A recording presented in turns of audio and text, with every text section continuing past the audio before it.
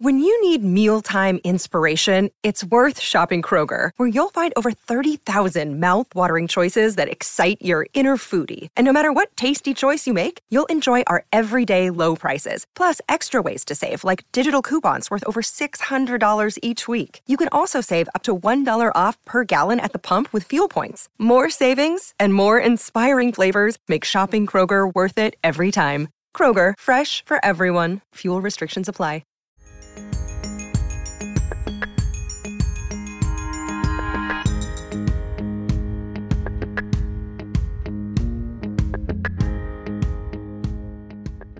Welcome to The Playlist Podcast, a weekly discussion of films and TV.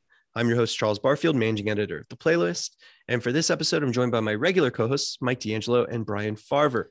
I hope you boys brought your shovels because we're going Disney Plus dumpster diving. Oh, cool. You're making it sound like we're looking for garbage. Well, so, okay. Let's break it down for people real quick here. We're talking Disney Plus on this episode because it's the second anniversary of the streaming platform. But instead of talking about those movies you see advertised with the huge banners when you open the app, we're digging deeper into the depths of Disney Plus to find those sneaky little films that are in Mickey Mouse's library, but people might not realize are there. So, The Candle Shoe with Jodie Foster. What? Candle Shoe? What the fuck is that? I watched that in the 5th grade. It's really troubling. It's a troubling movie. I would If like it's a not list about of her things setting that her you watched in the 5th grade. I want a whole list. Hacksaw would be on there as well, also on Disney Plus. Oh, Lord. Hacksaw the horse. Oh, boy. And all the boogities. Yeah. Oh no, Boogity went back to when I was a wee child. Yeah, I grew up with Boogity.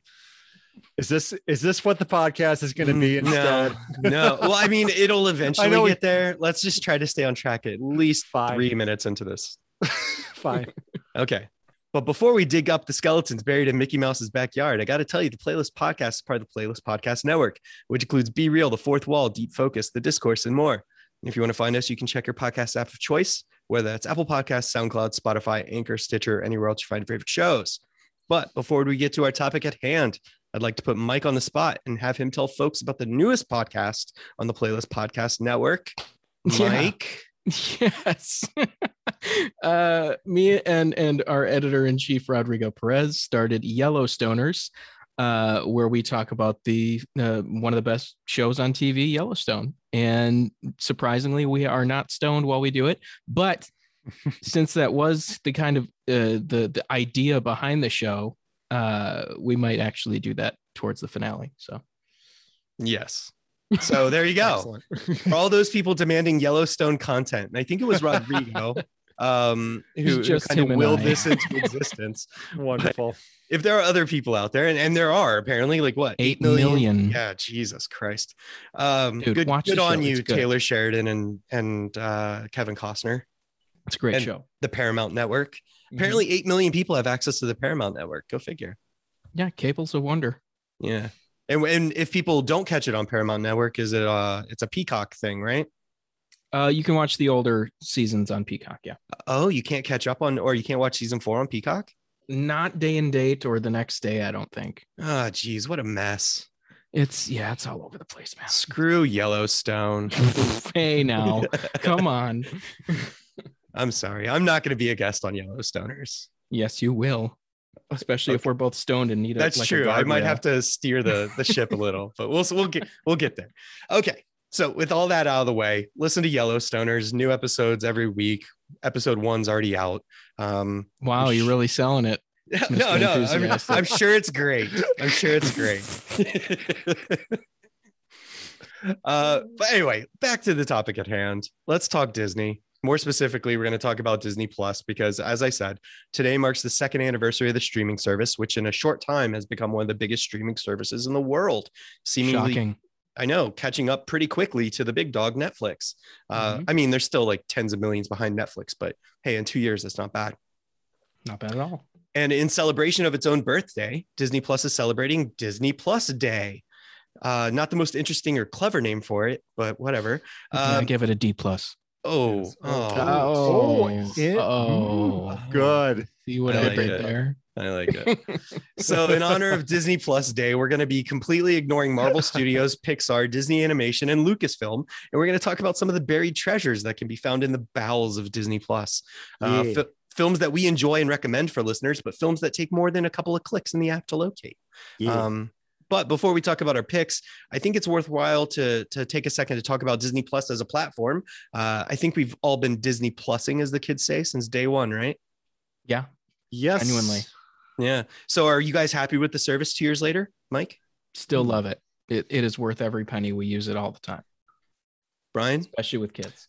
Yeah, I don't think I am as like excited about it as I was, when it first launched. But there's still plenty of stuff on there. And yeah, like you said, I mean, you will find some hidden gems. I mean, just last night, my son and I were watching some of the old Goofy shorts from the early 1940s. So Were they racist?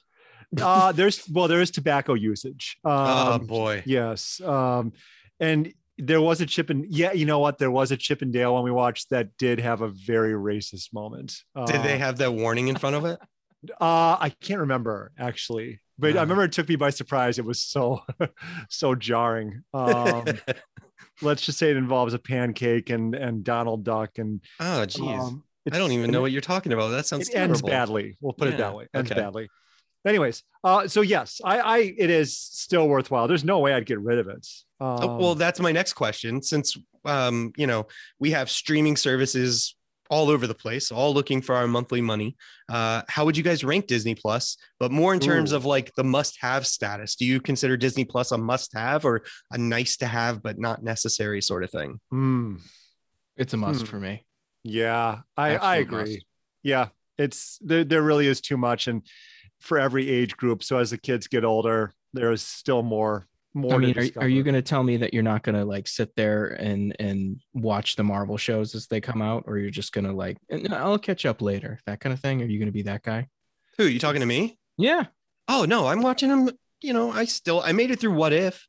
If I'm going to watch 9 episodes of What If, I'm going to soldier through. Let me ask you this. If Yellowstone was on it, would you watch it? No. No.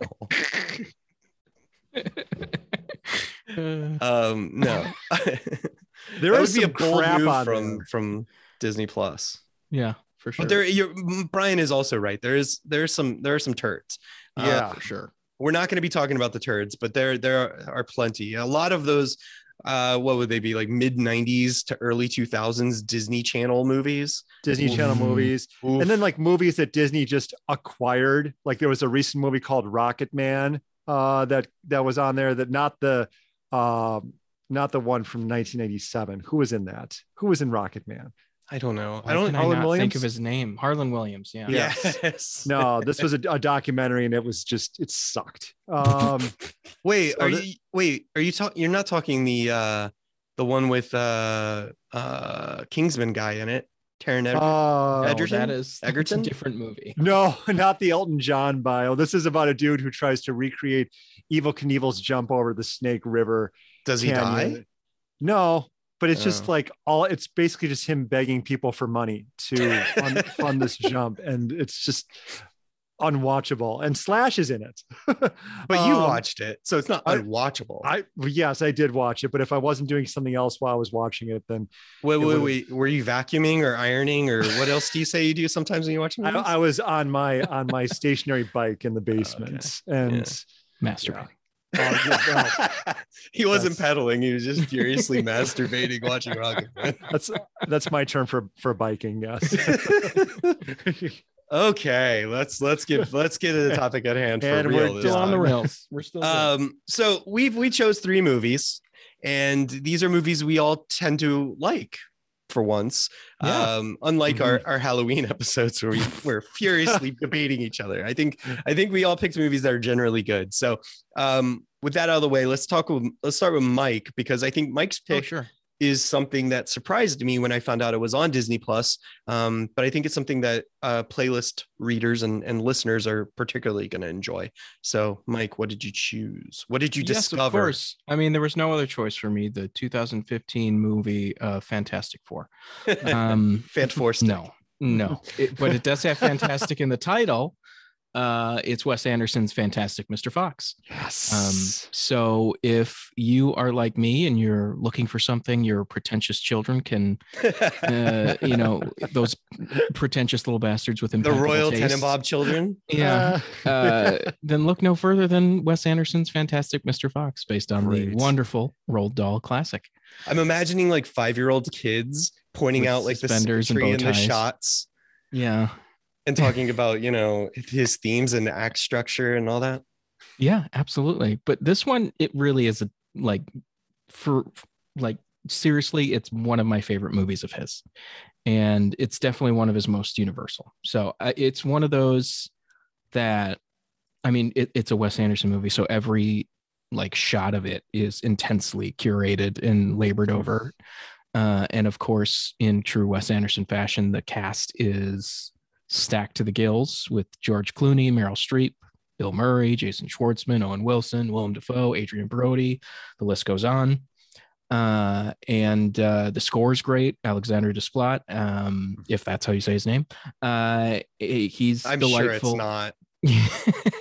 But that's neither here nor there. A very, very fine composer. Yes, he is. And that's the way I've always said it in my head. But and then another Wes Anderson fixture, a lot of mildly obscure earworms to go with the score, and that the whole family can boogie to. So I'm all about it. And it's like a kid's movie, but it's also something that's very well written, and obviously it's based off the Roald Dahl book, but it still holds up as far as everything that's in there. It's about the importance of family, trust, persevering together, all that jazz. But there's also there's an element of environmentalism. There's discussions on ego and socioeconomic status.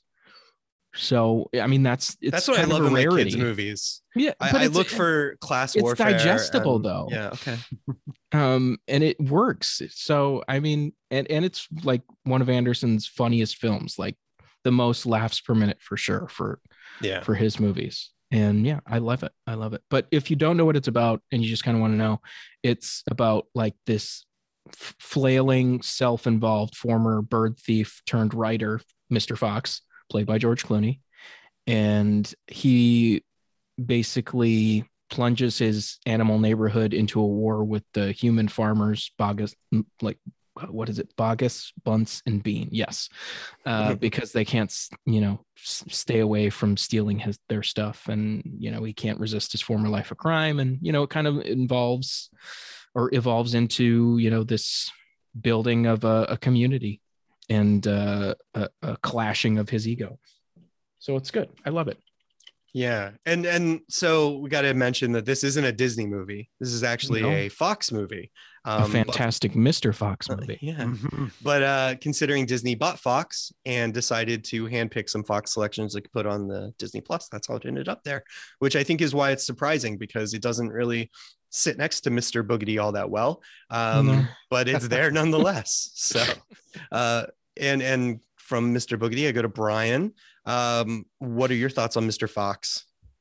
This is, in my opinion, his Wes Anderson's last truly great movie. And I have enjoyed elements of the films he's made after, but especially compared to his only other stop motion film, Isle of Dogs, which is also on the streamer. Also on the streamer. This one is so far above that. It is. I will agree there. Man, this is as good as it gets. And I look at the trajectory of his films, and there's some, films that, kind of are on the same level as others, but then you get to here and it's it's got every Wes Anderson ism in it, but done so creatively in stop motion and hilarious. Yeah. That's the thing. And I mean, all of the voice acting, which again, it's a lot of the Wes Anderson. Yeah. His usual cast. Yep. Really quick. Who is Christopherson? Who plays Christopherson? Is that another Anderson person? I couldn't remember. I didn't think it was Eric Anderson. Yeah. Is that Oh, was that his Yeah. brother, if I remember correctly? Was Possibly. Anderson's brother? I don't know. Yes.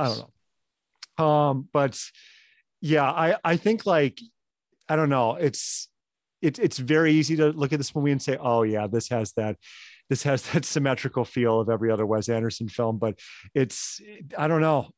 It just Very looks charming. It's charming. It just looks neat. The needle drops are like, I love the scene when he's like trying to rally the troops and he's like calling them by their genus or scientific names or Mhm. something. And what's the Mhm. music? Isn't it Beach Boys? I mean, they do use Beach Boys quite a lot. Yeah. And there's a Rolling Stones moment that I thought was pretty Mhm. cool. Yeah, I don't know. Whack bat. Nothing like a little good game of whack bat. That's yes. Seriously, this movie to me just flew by. Mhm. When I first saw it, like it was that good. I don't think I quite understood one part about the ending. Like when he saw I don't want to spoil anything, but he sees the wolf. I didn't quite get that. A very small complaint though, not even much of a complaint. I 'cause the love rest of the that movie's- part. Just the fist in the air. I love it. I love it so much. It's see again, that's you just explained it, like this is that's nothing to complain about. Yeah. Mike, this is a great choice. I love this movie. You're So- damn right. So what's interesting about this is I'm not a huge Wes Anderson fan. Here we go. No, I'm not gonna talk shit about Wes Anderson. Ah, This isn't the podcast for that. I think Fantastic Mr. Fox is a fine film if you're into Wes Anderson and stop motion animation and all that. It's perfectly fine. But when you look at his filmography, I think it has a very interesting place. Bottle Rocket and Rushmore are kind of its own thing. And then he kind of crescendoed early with Royal Tenenbaums and was kind of like announced himself as the Wes Anderson we now know. And then you have The Yeah. Life Aquatic and the Darjeeling Limited. I love those. Yeah. And Mhm. I think that those were kind of not the same. I think they were a bit of a letdown for a lot of people who were expecting that Rushmore Royal Tenenbaums thing. And then he comes out with Mr. Fox and kind of just changes everything again. Does animation, does his little squee moments and all that. And then he kind of just from there it's just like been on a steady incline, right? Moonrise Kingdom, Grand Budapest Hotel, Isle of Dogs, whatever, that kind of just fell by the wayside. But then French Dispatch, which just came out, and these were, I think he announced himself as like an auteur director at that point. And I think it's kind of started with Mr. Fox. I think he came out as an auteur director. I Yes. don't know that he's ever been anything. I will agree but. with that. Yes. Well, no, but like you look at Bottle Rocket, especially, is a very different movie. But It is. But Rushmore right away, like that was an indie darling. yeah, but that was indie, fine. I think he wasn't the Wes Anderson we know until Tenenbaums, and then I think he kind of went in and kind of went off a little bit and went astray with Steve Zissou and Darjeeling, and then kind of Great movies. there might be fine movies, but I don't think that they were what he wanted. He wasn't the guy who's like always in the Oscar conversation until Fantastic Mr. Fox. That's all I'm saying. All right. And that's a compliment. What I mean though is this movie is like kind of like he's been on a rocket ever since, just getting more and more popular.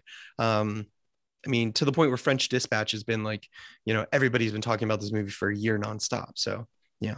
So you're saying it was his way into America's heart? I think it was. I think by taking a Roald Dahl book, getting George Clooney as the lead and doing animation where you're allowed to be eccentric and weird and, kind of hyper stylized, and everybody just, it doesn't look weird. It just looks fitting. I think he was able to take what he does best and put it in a genre that I think arguably it fits better in. So, yeah. It's like the perfect pivot for him. Like, he, by that point he'd done, the prep school movie, the Genius Children movie. He did a, underwater submarine, whatever film, whatever that movie was, Train, sibling bonding. And then he adopts a Roald Dahl book and stop motion animation. Like perfect. Like, of course he's going to do something like that. This is like his peak. I mean, I'm not saying that in the sense that this is his best movie, just that at this point it's like, okay, I'm completely on board with Wes Anderson. And then, well, I don't know. then there was the after time. It's funny because I think a lot of Wes Anderson fans point to like one movie. Mhm. like this Yeah. is And my it's all a movie. different movie. Yeah, it really very is. 'Cause much, I very was much. I was talking to my wife about this too, because for me, it's Rushmore. I think Rushmore is a great movie. I love so good. Rushmore. I know when you guys interviewed Luke Wilson, I know Brian was all about Bottle Rocket. Mhm. Yeah, And very I know- watchable. Yeah, and I know that my Very wife, watch. very watchable. I know my wife was like, "Oh, I love Moonrise Kingdom." I'm like, "What? Really?" Okay, I cool. like that movie too. And then there, Grand Budapest won like 4 Oscars. So a lot of people point to that, but it's really strange. I think it's great that Do you think there are any Isle of Dogs out there? Oh, yeah, I don't know. I don't think there are. I think that movie came out at a weird time. Well, that is Um, just a lot of people are going to compare it, or were expecting to compare it to Fantastic Mr. Fox, And it it's just- wasn't. it's not that kind of movie. No. I think it was a misfire. And I don't think it was I definitely don't think it was his strongest work, but No. I think I think it was good that I think the problem was he took 4 years for that movie to come out. Mhm. And then people were expecting something more than what it was. And then I think it's good that it's been another 3 for French Dispatch, because I think the stink of Isle of Dogs is kind of worn off a bit. That's true. And I think people are super hyped. It's almost like this is his follow-up to the Grand Budapest. So, good for him. And like I was telling Mike before, he's already finished photography on his new untitled movie that was filming in Spain with Tom Hanks, Margot Robbie, and like a million other huge actors. Are you And talking about Asteroid City? I don't know what it's. I don't know that a that's title has right. been officially announced. That's the next one Wait, Hanks is in that? with I didn't Hanks know and that. Margot Robbie and Scarlett Yeah, Johansson. yeah. I didn't know that the title was announced. It was. But cool. Yes, Asteroid Wow. City. And I'll be then curious. apparently reports going around that he's already getting ready to prep his next movie. So man. we won't have to wait 3 years for a new Wes Anderson. Probably won't even have to wait another 6 months. We'll see. I bet Jason Schwartzman's in it. Yeah. And Bill Murray, but Bill or Murray. Tilda Swinton. Yeah, Yeah. absolutely. I mean, God, we joke like, oh, he's only getting Jason Schwartzman, Bill Murray, and Tilda Swinton, Adrian Brody. I mean, these are like incredible actors. Good for Oh him. yeah. I love like that Jason he keeps Schwartzman. like every few movies he'll pull somebody else in who then sticks around for a few movies, or It's for, almost like, ridiculous though, right? Like he's gonna have to start doing like French Dispatch, like anthology films, just to have Yes. parts for everybody. exactly. Or he can do exactly. like an Avengers thing where he brings all the characters together. Holy Ugh, Hmm. no. I'm looking at the cast list for Asteroid City, It's and you have to go huge. 1, 2, 3, 4, 5, 6, 7 to get to Scarlett Johansson. 8, Oh my 9, God, I'm looking at 10, it too. 11, 12 to get to Liev Schreiber. Mhm. 13 for Matt Dillon. I mean, like this Fisher is Stevens, baby. I know. Oh my God. hackers. Hackers own Fisher Stevens or Short Circuit, but we don't recognize that movie because he is a very problematic in that movie. But yeah, like the cast, like as you were saying, Brian, he keeps bringing in more people, but he doesn't get rid of old people. Yeah. So now he's just, I don't know where he gets the money, or these people are just doing it for scale, and I think people do Wes Anderson just to do Wes Anderson. Yeah, he brings out something in these people. Like Bill Murray, that was his second, career resurgence was with Rushmore. Yeah. Gosh, I wonder if how you see these actors and they'll do like these major movies and then go and do like 4 plays in a row. I Yeah. wonder if like Wes Anderson is so strange and eccentric that it almost feels like doing a stage show. To them, it's just like such a change of That wouldn't pace surprise it's- me. it's Well, he wonderful. creates what I've heard is that he creates, it's like a summer camp environment. Right. So it's something that actors are very much into, and it's very conducive to just kind of their kind of thing. So Is Exactly. Wes Anderson the auteur Marvel Studios in the sense that he's only if able he does to? a crossover. Well, no, but only if he's Yeah. in the sense that he's able to just like create an environment that these people who are like the biggest names in Hollywood are just fighting each other to be part of. Like it's Yeah. nuts. Oh, Yeah. I see what you mean. Yeah. All So that what to we're say, saying is Charles is wrong, and we'll talk about his pick. yeah, no, we are actually going to segue into my pick. I was going to go to Brian, but if you don't mind, Brian, I'm going to take the No, next spot. no. Please. Can't wait to talk about yours. So I chose 1987's Chris Columbus teen comedy Adventures in Babysitting, starring none other than Elizabeth Shue. And here's my spiel for this. To me, this is part of a plethora of what I think are kind of what are like second tier 80s teen comedies. But that's not a bad thing. That's not a bad thing. I feel like when we talk top tier 80s teen comedies, we're talking John Hughes movies, right? And then you have, for lack of a better term, the John Hughes ripoffs. And I think Adventures in Babysitting definitely fits in there. But that said, it's really great. And I think it's right up there with the Hughes films, but a lot of people just have slept on it over the years. So for a long time, I assumed it was a John Hughes movie because it took place in Chicago. Totally agreed. Yes. Yeah. Well, we'll get to the similarities because they are there. But Adventures in Babysitting, for those that don't know, follows one night in the life of Chris Parker, a 17-year-old babysitter who stood up by her boyfriend and forced to pick a night of babysitting for another family. However, shenanigans ensue as Chris is compelled to take the two young kids to Chicago in the middle of the night and go on a pretty nutso adventure, thus the title. The film, like I said, and we've hinted at, is heavily inspired by Hughes films, especially for me. It's got notes of Ferris Bueller's Day Off, but also a little bit Uncle Buck. And I think the main reason the film stood out for me as a kid was the Thor subplot, where there's this little girl obsessed with Marvel Comics Thor and finds a young Vincent D'Onofrio who looks exactly like Thor. And with the hammer to boot. With the hammer, his entrance is fantastic with that wig, by the way. Yes. So I just remember as a comic book nerd itching for any sort of like representation on screen. Yes. Like, please, let's see some Avengers, God damn it. And then to see, like, even though it was fake Thor and it was Vincent D'Onofrio in a wig and, you know, whatever, it was just cool to see that. Isn't that sad? Like the mention of superheroes was the reason I watched it. My wife, okay, so we watched this last night, and my wife had never seen this movie. And when the Thor thing came up, she just started giggling. And she was like, it's so hilarious that there was a time when people didn't know who Thor was.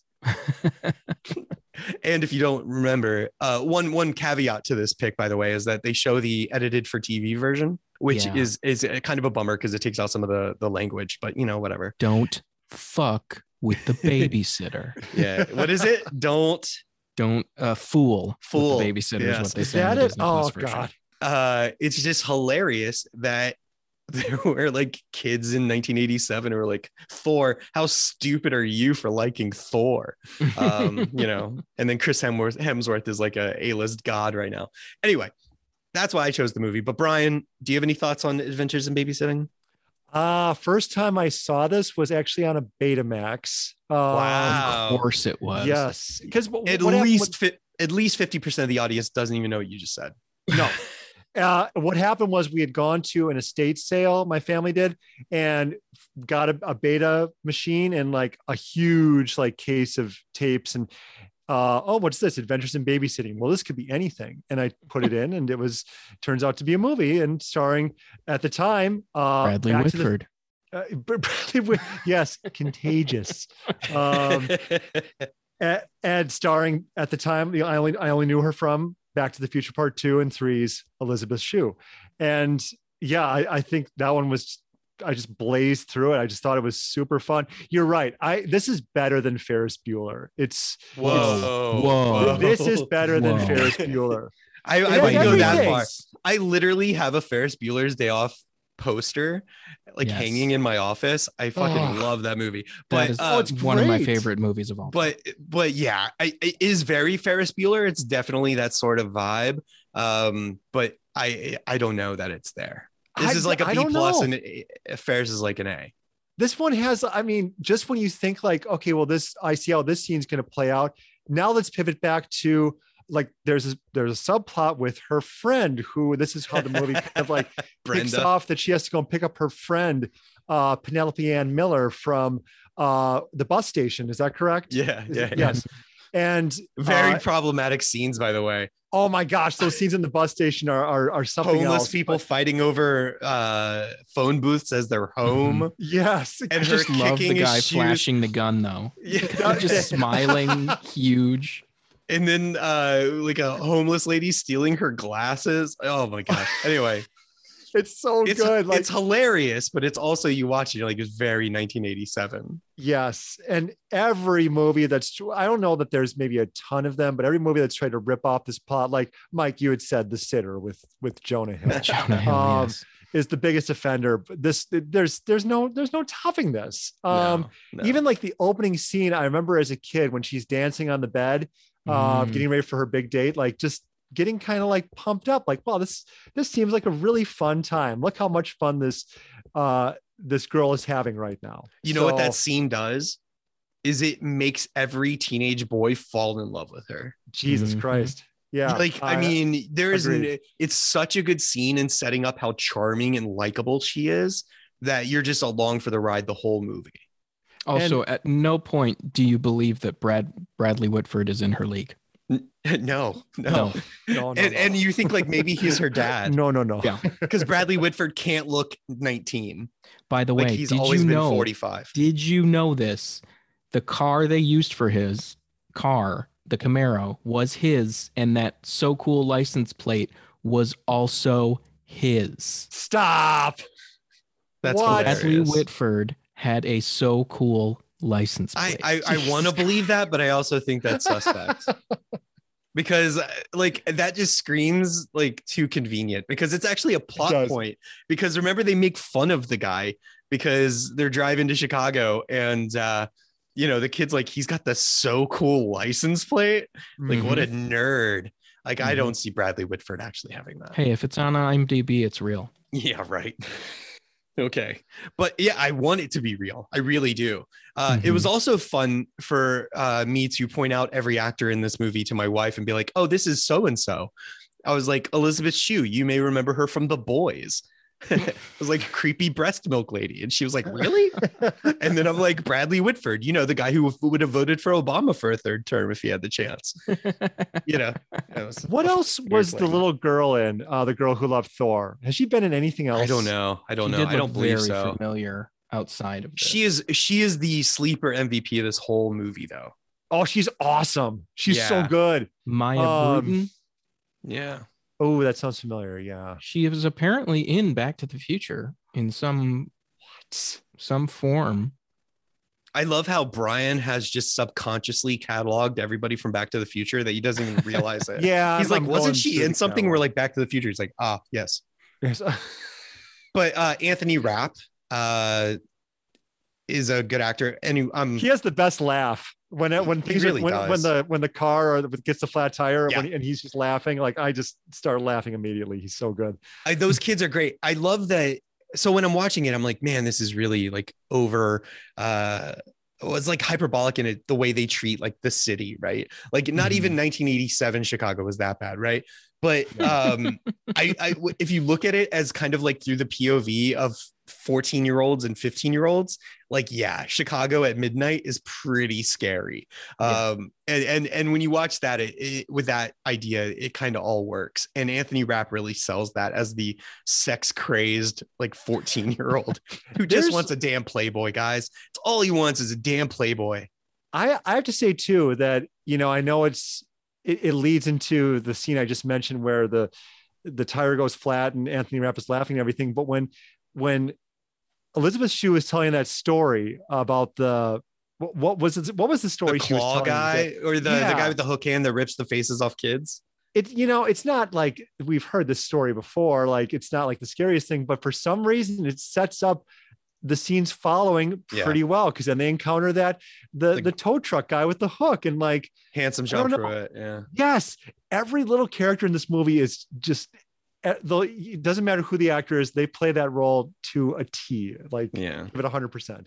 Yeah, I agree. I think the standouts are definitely Elizabeth Shue. I think she ignited the hearts of millions of teenagers in the 80s and 90s because of this movie. I think Anthony Rapp is great in this movie. I think the little girl Maya Bruton's great. Penelope Ann Miller really sells the hell out of being a really scared, frightened teenager in a bus station. Bradley Whitford. Is it sad that I only just realized Penelope Ann Miller is the same person from Relic? Oh, yes. I only just realized that. What did she say? Like, I think he's going to kill someone. maybe me. Because he's flashing a gun. Yeah. Really happily though. Yeah, Very yeah. happily, Oh, I wonder, because they obviously can't show like a flasher, but I wonder if that was Yeah. kind of like Chris Columbus's like tongue-in-cheek yeah. wink at the camera flasher idea, because he's Yes. literally got a trench coat and he's opening it up going oh with a gun. Like, Fantastic. it's really funny.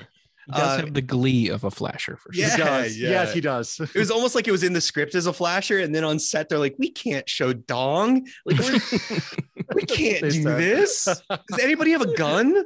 Like, yeah. Sorry, it's probably too soon for that. Yeah. Oh. Is it loaded? Oh boy. All right. Ooh. And Bradley Whitford, we mentioned he is like the perfect 80s villain asshole guy, right? Like Yes. he's made for it.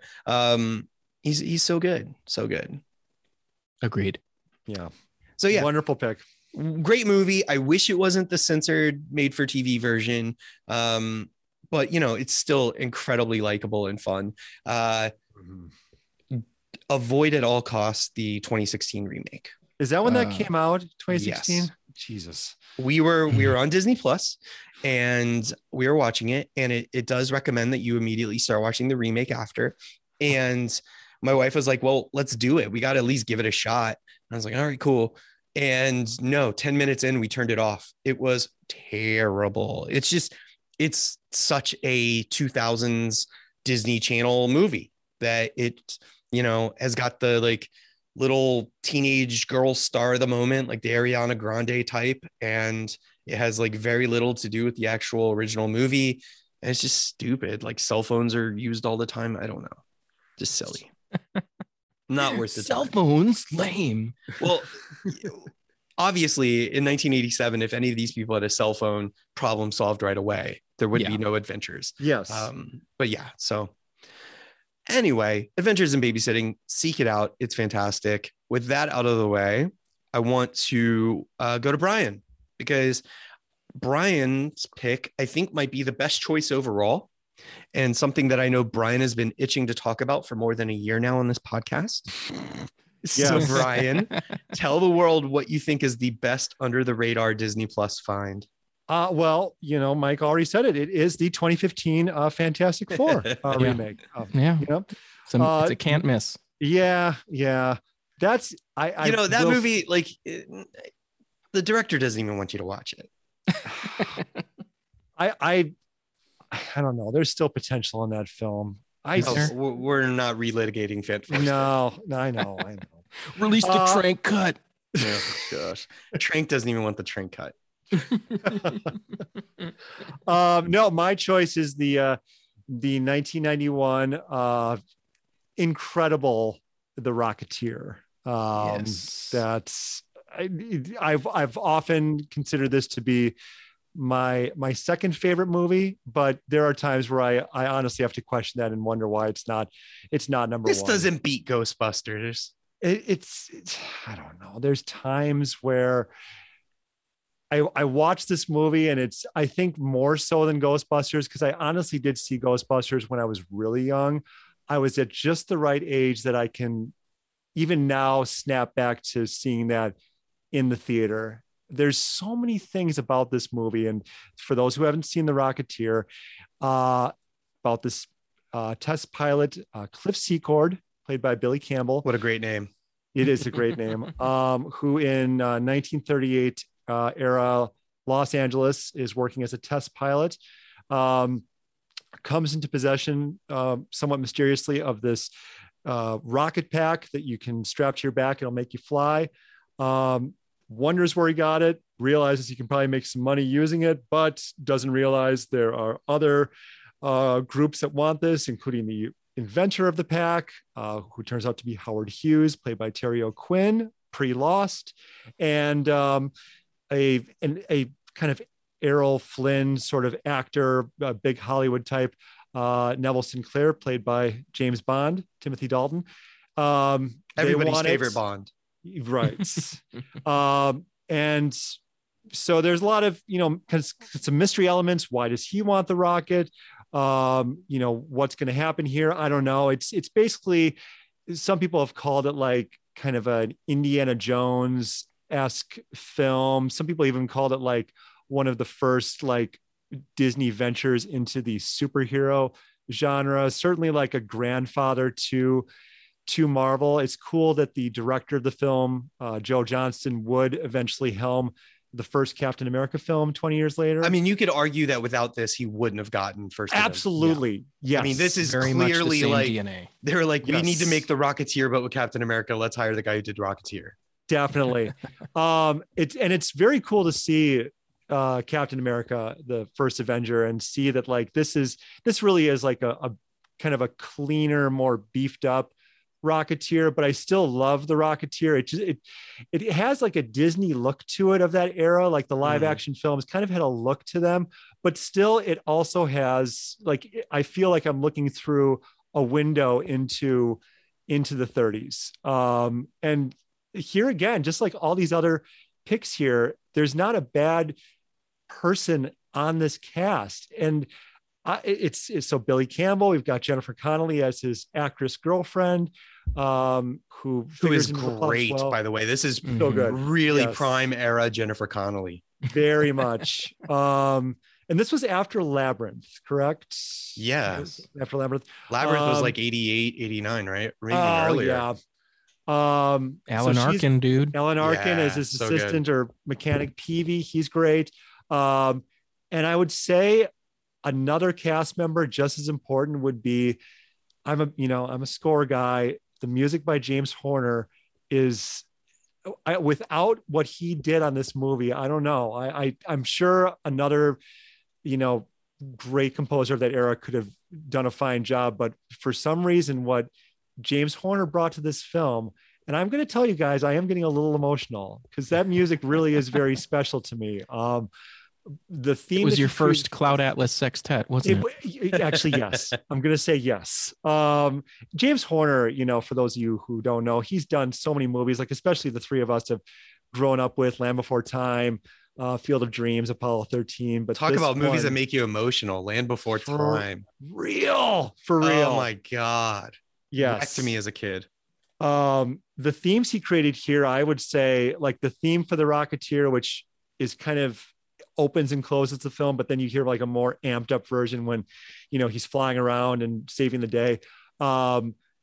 It's, I would say, is better than, what do you guys think? 95% of the Marvel Cinematic Universe scores out there. Well, it's more distinct, I'll give it that. Yes. Early Marvel was like pre-Avengers up to Avengers was great, but then they just kind of sound more samey. Very much. Anyway, neither here nor there. Yeah, no, it's really too bad because this is one movie that I'm just so desperately wanting to show my kids. But 3 minutes into the movie, you have this gunfight, which is a major part of the plot, where someone gets killed, and then like later in the movie, people are getting like broken in half by one of the bad guys' henchmen trying to find the rocket, and there's other people who get murdered at various points. So this is a good example. Didn't we talk recently about the older, like what PG meant when we were kids? I don't know what this would be rated now, but anyways, this movie is simply incredible, and every time I see it, I just never want it to end. It always feels like it ends a little too quickly. That's how great it is. And I don't know. I could keep going about this. I'm as you're talking, I'm paying attention to you, Brian, I swear, but I'm also looking at James Horner scores. Holy crap. This guy, Wrath of Khan, Cocoon, Commando, Aliens, American Tail, Batteries Not Included, Willow, Red Heat, Land Before Time, Field of Dreams, Honey, I Shrunk the Kids. And that was in a 4-year period.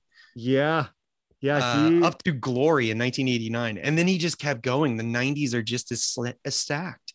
Deep Impact, Bicentennial Man, Perfect Storm. Big loss. The late, great James Horner, big loss. Oh my gosh. Unbelievable. Anyway, I agree. Yeah. I think as Mike was talking about this, we were so desperate for anything superheroes in the 80s and 90s. Yeah. That when The Rocketeer came out, you couldn't help but love this. It was like the coolest superhero comic book that you never read, right? Like it was just so cool to see a guy flying around, and he had such a cool helmet, and he shot guns.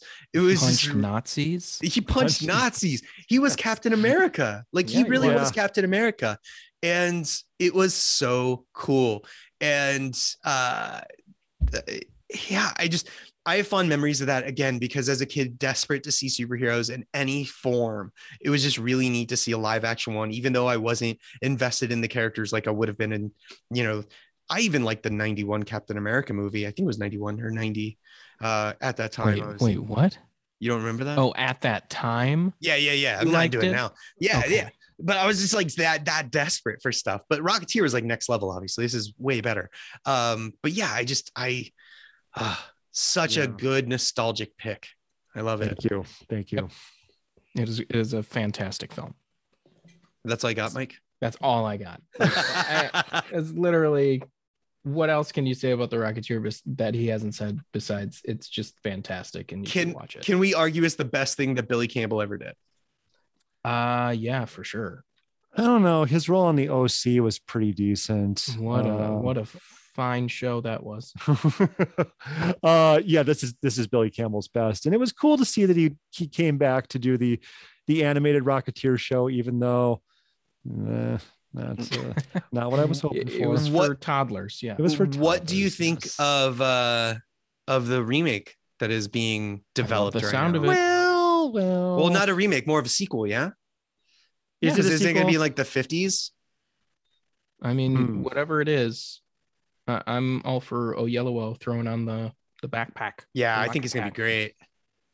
They just got to get the right person doing the music. Maybe it'll be that dude who finished or did the conducting for Magnificent Seven after he passed away. Because I think Horner wrote the score for that before he died, and then his assistant, I think, just finished it for him or something. I don't know, but or get Silvestri, get someone else from that era that could capture that same vibe. But I don't know. That's my ready for me to disappoint you, Brian. Oh no. Remember who our first interview on this podcast was with? That was Max Winkler. Was that our first one? The first one. Do you know what he was hired to do in July 2016? He was hired to do a Rocketeer film? A reboot called The Rocketeers. And he wrote a script. Is that there was going to be a girl in that? Is that right? I don't remember exactly. Yeah. A black female pilot. That's right. Yes. So we talked to a guy that you could have talked about Rocketeers for 30 minutes with, and we didn't mention him once. No. He could have given you all the details on an unmade Rocketeers movie. No, color. What are you trying to do to this man? I know. I just was looking through Wiki and I was like, oh my God, Max Winkler, friend of the show. Well, shit. In the words of the Rocketeer. Well, shit. Classic catchphrase. And that's another thing too. You mentioned the Indiana Jones link. I think it's really cool because I was a fan of Indiana Jones, still am a fan of Indiana Jones. Maybe not, 83-year-old Harrison Ford Indiana Jones, but we'll get there. Hopefully.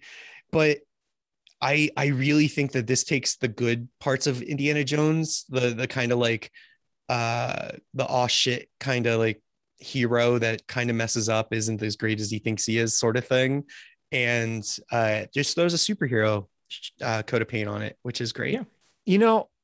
I know Mike has said like with Man of Steel, like that's Superman on day one. How dare you? I was in a good mood. Hold on. In a good mood. We'll circle back here shortly. But Mike had said this is Superman trying to figure things out. Like he doesn't know what he's doing. With the Rocketeer, it's kind of the same way. Like all throughout the movie, like you said before, we could be this guy. This is just a normal dude who just found this rocket and was trying to figure out how it worked throughout the entire movie. I mean, there's even one scene where they have to repair like a rip in the seam of the rocket with some chewing gum. So. Which is a huge plot point. Yeah, yes, it really is. So yeah, it's just cool to see this is could be us. I guess you could say it is the Man of Steel of its day. Yes. I hate you, Mike D'Angelo. Why'd you have to take something I liked and ruin it with such comparisons? Look at the poster for the Rocketeer and then look at the Man of Steel poster. That's all I'm saying. Yeah. By the way, great posters for Mhm. the Yeah. Rocketeer. Yes. So good. And just that design, by the way, in the 80s and 90s, because this arguably came at the time, this was in the post Batman 1989 era, right? Where Yeah. big studios are like, oh shit, superheroes will work, right? And there were things like the Phantom. Do you remember that? The Shadow with Alec Baldwin, and then the Rocketeer, like all these like weird, obscure heroes because Marvel just didn't have their shit together. No, they didn't. They were like fighting bankruptcy and, making that Fantastic Four movie and the Captain America movie and One of these days Punisher we'll with have Dolph to talk Lundgren. about the unreleased Fantastic Four movie, because that is- Yes. Oh, I would love to do that. I that is would. something. Yeah, Like genuinely. I would too. Okay, Really Bookmark quick. that. Earmark. Okay. What? Can you guys, I had a Rocketeer poster on my wall all throughout high school. Can you guess which poster was next to it? Yes, there is a Disney connection. Can you guess which poster I had next to that one? D3, The Mighty Ducks. Are you? Wait a minute. Was that it for real? Yes, That's Are hilarious. you serious? I'm dead serious. I was joking. Not even the good Mighty Ducks. No, Like it I would was rank Mighty the Ducks 3. D2 was pretty good. D3. Wow. Mike D'Angelo. Yes. What Yeah. was it? Was D3? I know you then so what it well. was, My jokes are correct. Yeah. What was the subtitle or the subhead for that? It was D3 colon what? I think it was just the The Mighty, Mighty Ducks. Ducks. D3, Yeah. The Mighty Ducks. Oh, Yeah, they didn't there's have like Mighty Ducks nothing Return special. or something. No, No. D2, The Mighty Ducks. D3, The Mighty Ducks. Oh, Uh-huh. lame. The poster wasn't great. It was just like the Mighty No. Ducks like mask. And then I think Emilio Estevez was standing there staring at you. So every night he stared at me as I slept. Not to get too much on a tangent here, because I think you can get the Mighty Ducks films on Disney Plus, but Yes. You what a can. weird thing that T2 comes out and then like they're like D2, the Mighty Ducks. It's Yes. like, what? You can't just Yes. like rip off a Don't rated you R speak action ill movie. of D2, The Mighty Ducks. That is a No, fantastic film. that It is a is. great I movie. just think it's hilarious that of all the movies to rip off that titling, it's like a Disney hockey kids movie. Mhm. Yeah. To be fair, D3 did have the Mall of America scene, did it not? Did it? I Which- believe that was the Mall of America that- scene. Wait. Is that when Fulton and Charlie were talking about their future? They were Oh, skating Lord. around Yeah. together. Yeah. I think Oh, you're right. Boy. Oh boy. Are either of you guys watching the Disney Plus original series, Mighty Ducks Game Changers? I think it's Oh, yeah. I did not finish the first season. Was it but- decent?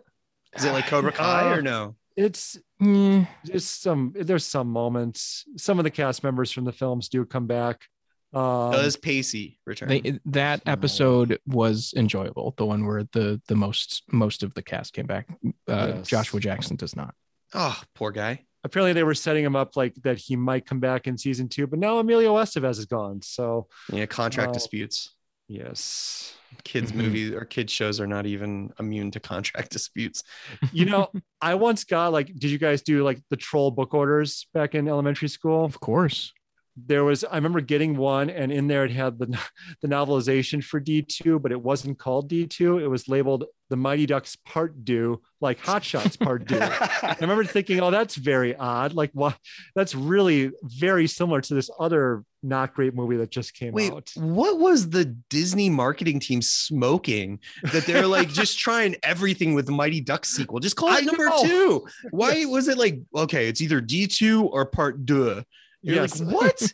Why are we doing this? You're right though. Why didn't they use a different subtitle for the third movie? That's actually very strange. Because they didn't fucking need to. No, they didn't. Oh boy. Anyway, we'll do a whole Mighty Ducks episode eventually because there's a things lot to look to forward talk to. about. I can't believe I guessed randomly and got the poster that was on your wall. That's great. I think I got it from Pizza Hut. That's Wow. scary. That's scary. I was talking with my wife about this actually. Pizza Hut. Do you guys remember when they'd give like movies, like VHSs for when you Yeah, would I like had the read Turtles books? Oh one. yeah. Oh my God. I had, speaking again of Disney Plus, because they have everything, the X-Men animated series, I Yep. got on VHS, like the first Yeah. 3 episodes from You Pizza guys Hut. both got that? I never got that. Oh yeah, it's so good. Was that with the I personal wore pan those pizza? tapes out. What Did was they have what? a cool? And now you Was can there watch it on Disney Plus. Oh, I know. Ooh, good. It all comes Good back. pivot. Good Well, pivot. yeah. So that actually is a good pivot because I wanted to talk about some honorable mentions. For me, I was thinking there were a lot of movies. I think we talked offline about this. That I was going through the list. You can literally it's not like Netflix where they have like 40,000 movies. They have a list that you can go through A to Z, and it's not going to take you all day. And I saw like Willow is on there. Really good movie. Yeah, great movie. The Mighty Ducks movies. 2015's The Fantastic Four. Yes. All the Fantastic Fours, even Fantastic. But also the animated series. Like if you're a comic book fan, the original Spider-Man series, not the original Spider-Man, but the 90s Spider-Man series, the 90s X-Men series, you can watch in all their glory, and that's awesome. And then you can catch up on. I was just going to say, but for whatever reason, my kids really got hooked on the 90s Hulk series. Yeah. So I've seen that like 15 times now. But Nice. I remember loving the Silver Surfer series. Oh, yeah. Because of the CG that they would have to do kind of the trippy space scenes. So good. They have like the 90s Avengers TV series, cartoon series, when they tried to make the Avengers like ultra cool. So they all had like weird padding and shit. Yeah, good stuff, man. Alvin and the Chipmunks Chipwrecked. Okay, so Mike joked that he was going to choose that movie.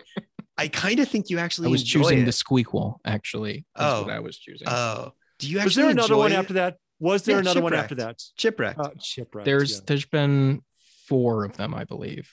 Is Mallrats guy in all of them? I don't know. I don't think I've seen any of them in their entirety.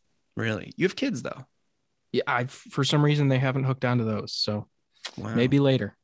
Okay. Yeah. And Brian, your kids don't care about Alvin and the Chipmunks? No. I think I tried to show them the 80s watch out because here we come, that version, and they just they checked out. I don't think they're super down for any of the old school. I hate saying old school. That's our childhood, but any of that animated stuff. How are they your kids, man? But then they'll watch like a Goofy short from the early 40s. So only if it's racist, though. It's really weird.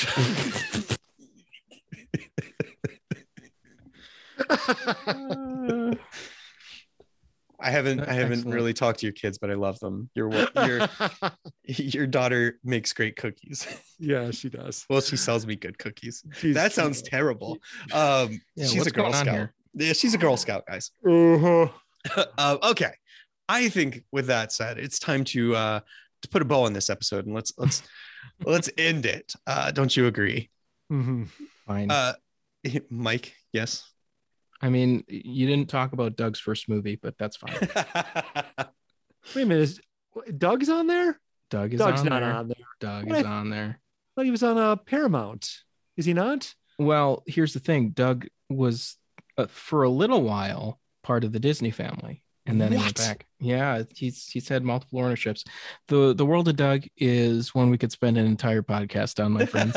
We're not. I can promise people we are never going to have a Doug podcast. Oh no! Unless Marvel reboots Doug as the next Avenger. Marvel's Doug. We're oh my god, that sounds great. Marvel's Doug. Oh yeah. Man. Starring Chris Pratt. Yes. In a Doug suit, like a full body Doug suit. So it doesn't conflict with Star-Lord. Okay. Everybody, if you've been listening this long, thank you for paying attention.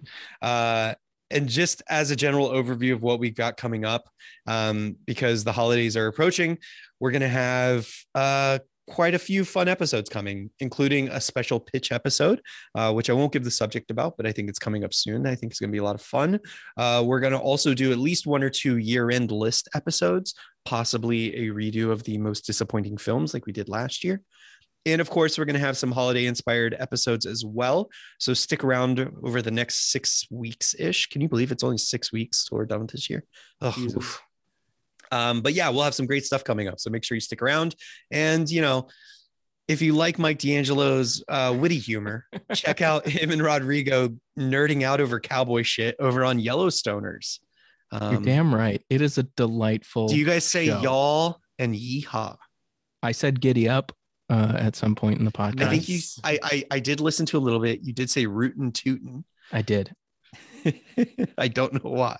Why not? Okay. It was why.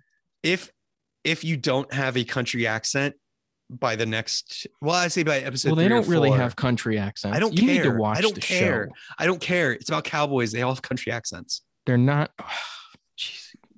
This is why you need to watch the show. It's This is wonderful. disrespectful. Between you and Rodrigo telling me it's like Disrespectful. Godfather and Succession, which I do It not is. believe. It is. It's about cowboys. Yeah, but with cowboys. Okay. Whatever. Don't insult Mr. Waterworld, okay? He's Mr. Waterworld. We did talk about listening. Kevin Costner movies on this. What was that?